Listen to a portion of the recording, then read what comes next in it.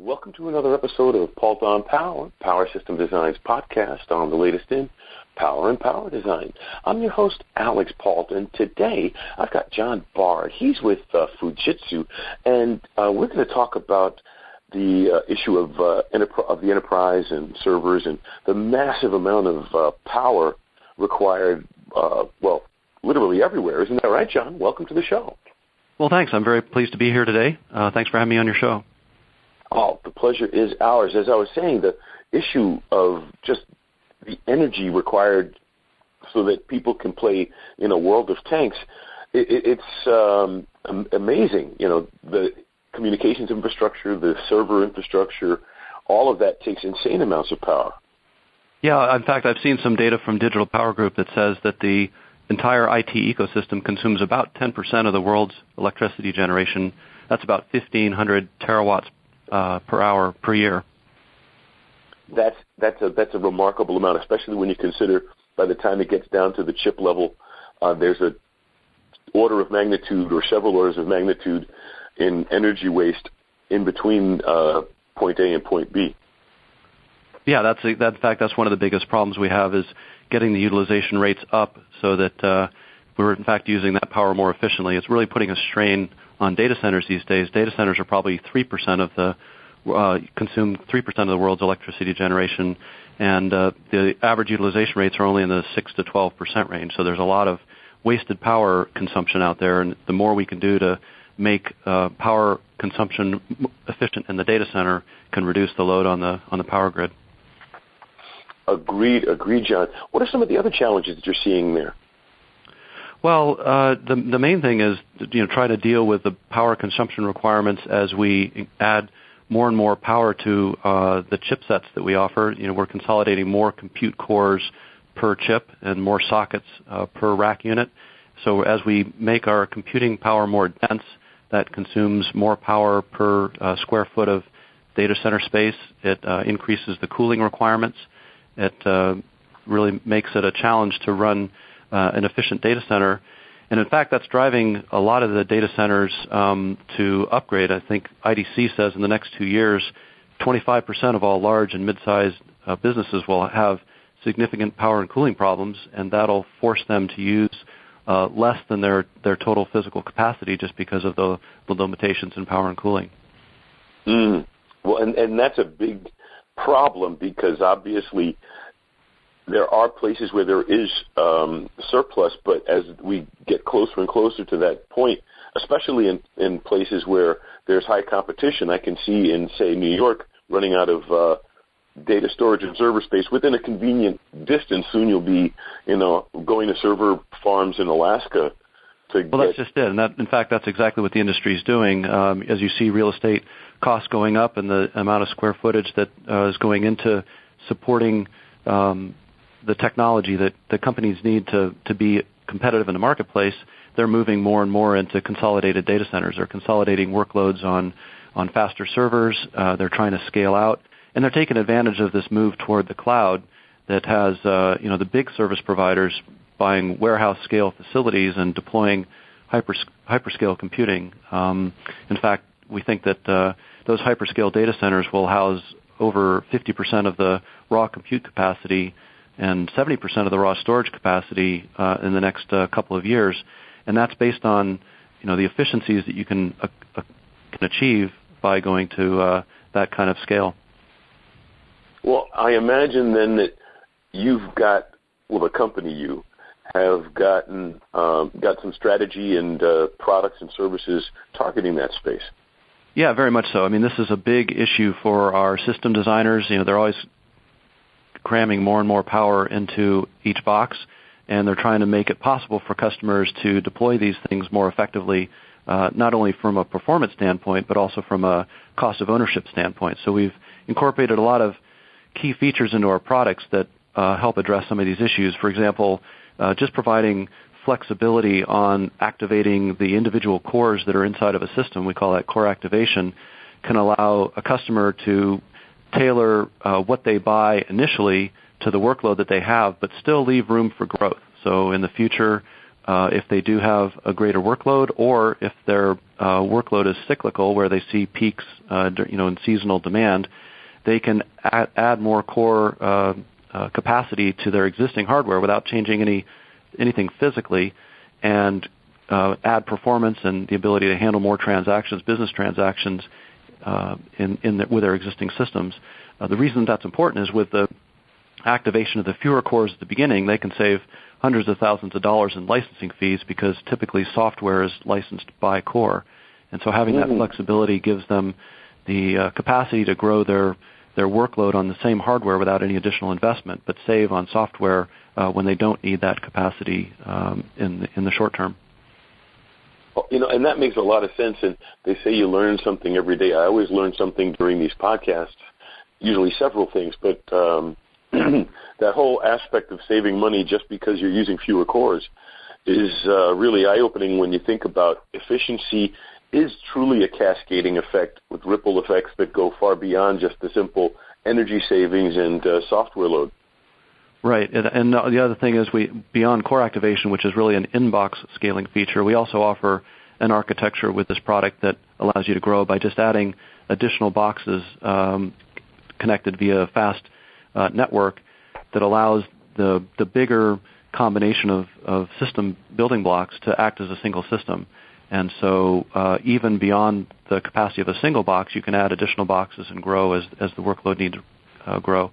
So customers have additional flexibility with our systems that they might not get with other approaches, where a vendor might require the customer to buy a huge system to start with, even though they're not using all its capacity. So we can really help drive up the utilization rate and address some of the issues that they have in making data centers more efficient.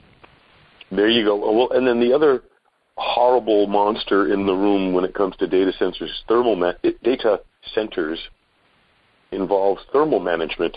When you think about, there are companies who literally their entire business model is just making hot and cold aisle racks to help these centers function, that just the infrastructure for thermal is in and of itself a business is kind of impressive.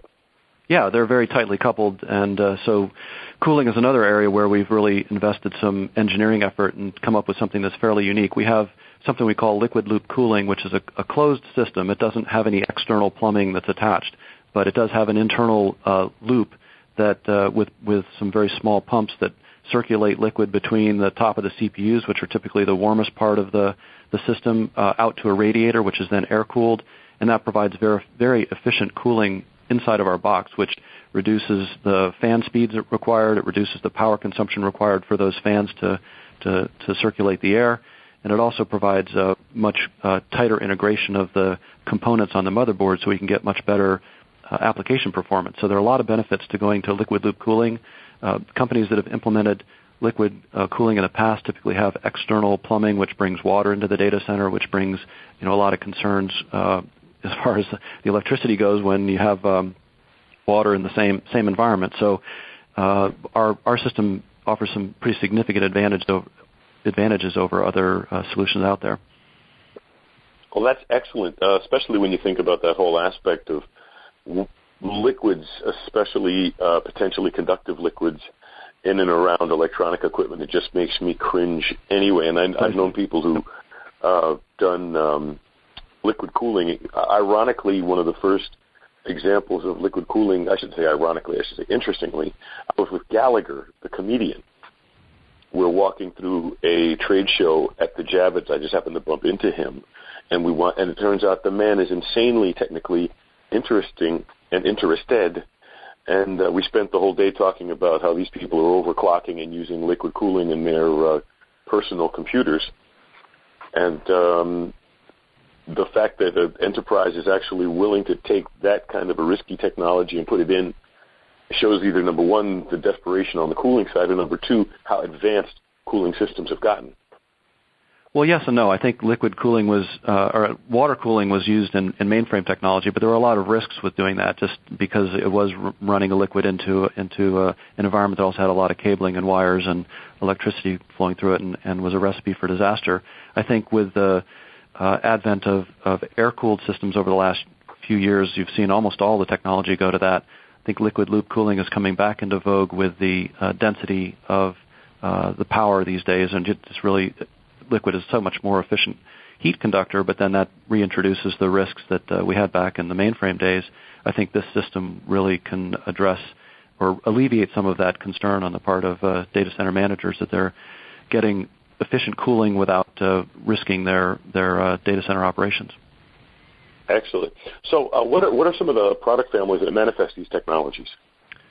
So we have our own Spark technology that we've implemented that is instantiated in our Spark M10 servers, and they basically start with a one rack unit, very compact system, and then we also have a building block that we can grow to very large configurations, multi-million-dollar mainframe replacements.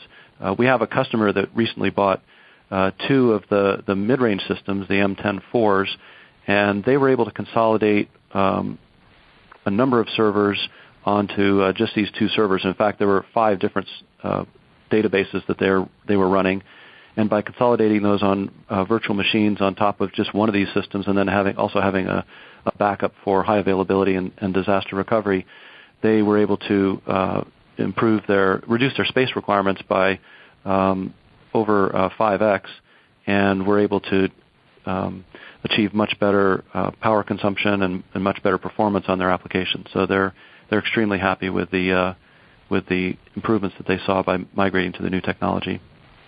Very nice. Now, how much hand-holding is required at all, and what kind of hand-holding do you provide your customers?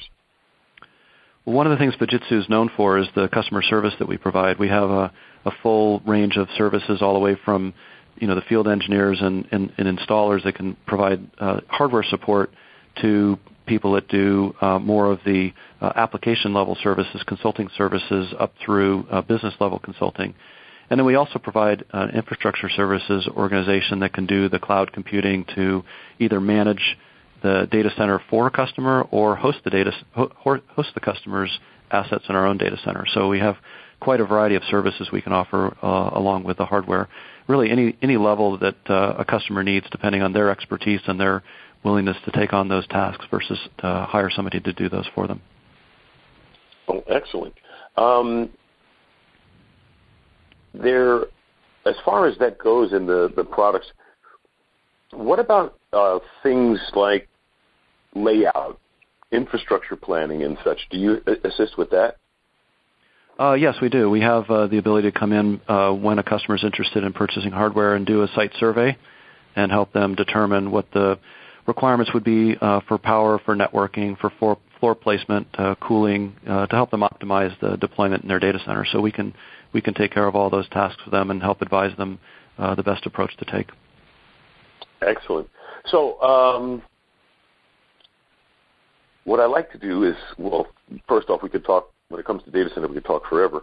There's a lot about it. But what I always like to do with my podcasts before I close them out, because unfortunately we do have to come to a close, but I always give my guests the opportunity to have the last word on my podcast, so it could be a little bit more about your products or about the market space or just a tip for our audience. But for now, the floor is yours, John. Okay, thanks. Well, I have one more comment I'd like to make. I think Fujitsu's been spending a lot of its focus on delivering more human-centric computing and trying to provide innovation in sustainability, in addressing some of the world's environmental and societal challenges. And we have a long-term sustainability vision that we've implemented that results in systems like we have with the Fujitsu M10. So we have a great consolidation platform that can consolidate the workloads that are currently deployed on a large number of servers, so it reduces the environmental impact, the power and cooling requirements. We also have a lot of features built into our systems that support those mission-critical business applications. So, I talked about the customer that had consolidated workloads on it. They're a national power grid manager, and their application is mission-critical. They can't afford downtime, and they're able to run on our platform with the right redundancy and features to make sure that they can provide the uptime and services that are required to run their business. And as a result of that, we've seen a number of awards. Fujitsu's received a number of awards for its sustainability and its green technology. So we have a lot of innovative features that are attractive to companies in the energy space, and we can help customers save money not only on computing but also on energy too. So with the features that we have in this new product, I think we're able to really have an impact in the marketplace with our efficiency and high levels of performance. Well, excellent. Well, hey, John, thank you so much. I'm really glad to have had you here on the show because, especially when it comes to things like data centers and the infrastructure of the cloud, we tend to forget about those problems. I mean, and of course, our audience, being electronic design engineers within the power community, face the issues all the time. So it's always good to listen to it from a little bit higher level and someone talking about it from your perspective. Great. Well, thanks for having me. I appreciate it. The pleasure is mine. And I'd like to thank everybody out there in the audience for taking the time to be with us. We wouldn't be here without you. Tell your friends. This is Alex Paul for Paulton Power.